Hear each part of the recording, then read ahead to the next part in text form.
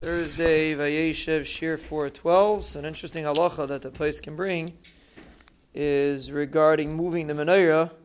Person's not supposed to move the menorah because the Gemara says if you move the menorah, it looks like you're moving it litzarchai. Shalayomer litzarcha humadlik. If you're going to move it, so it looks like you're lit the menorah for your own tzarich.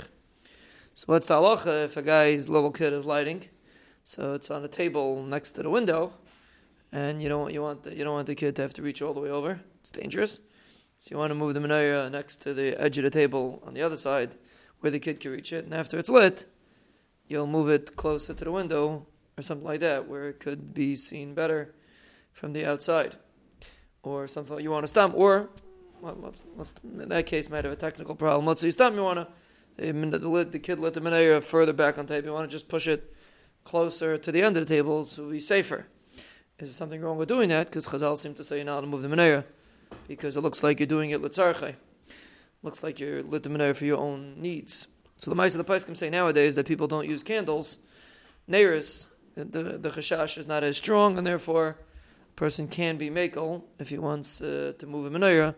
It could be fine because nowadays we don't have such a chashash that a person's shalayomer litzarchai yomadlik.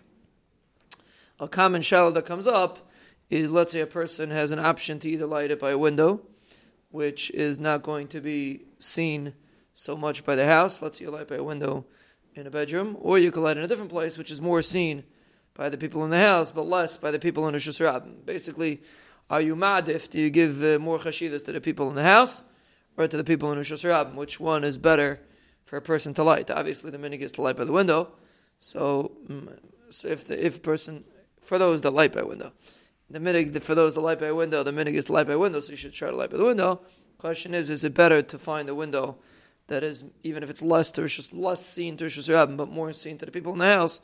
Which one is more important? And the answer is, the Poskim say we mainly light for the people in the house, which is the reason why even if a person comes home late at night, and it's way after the Zman, you could still light, as long as the people in the bayis are there.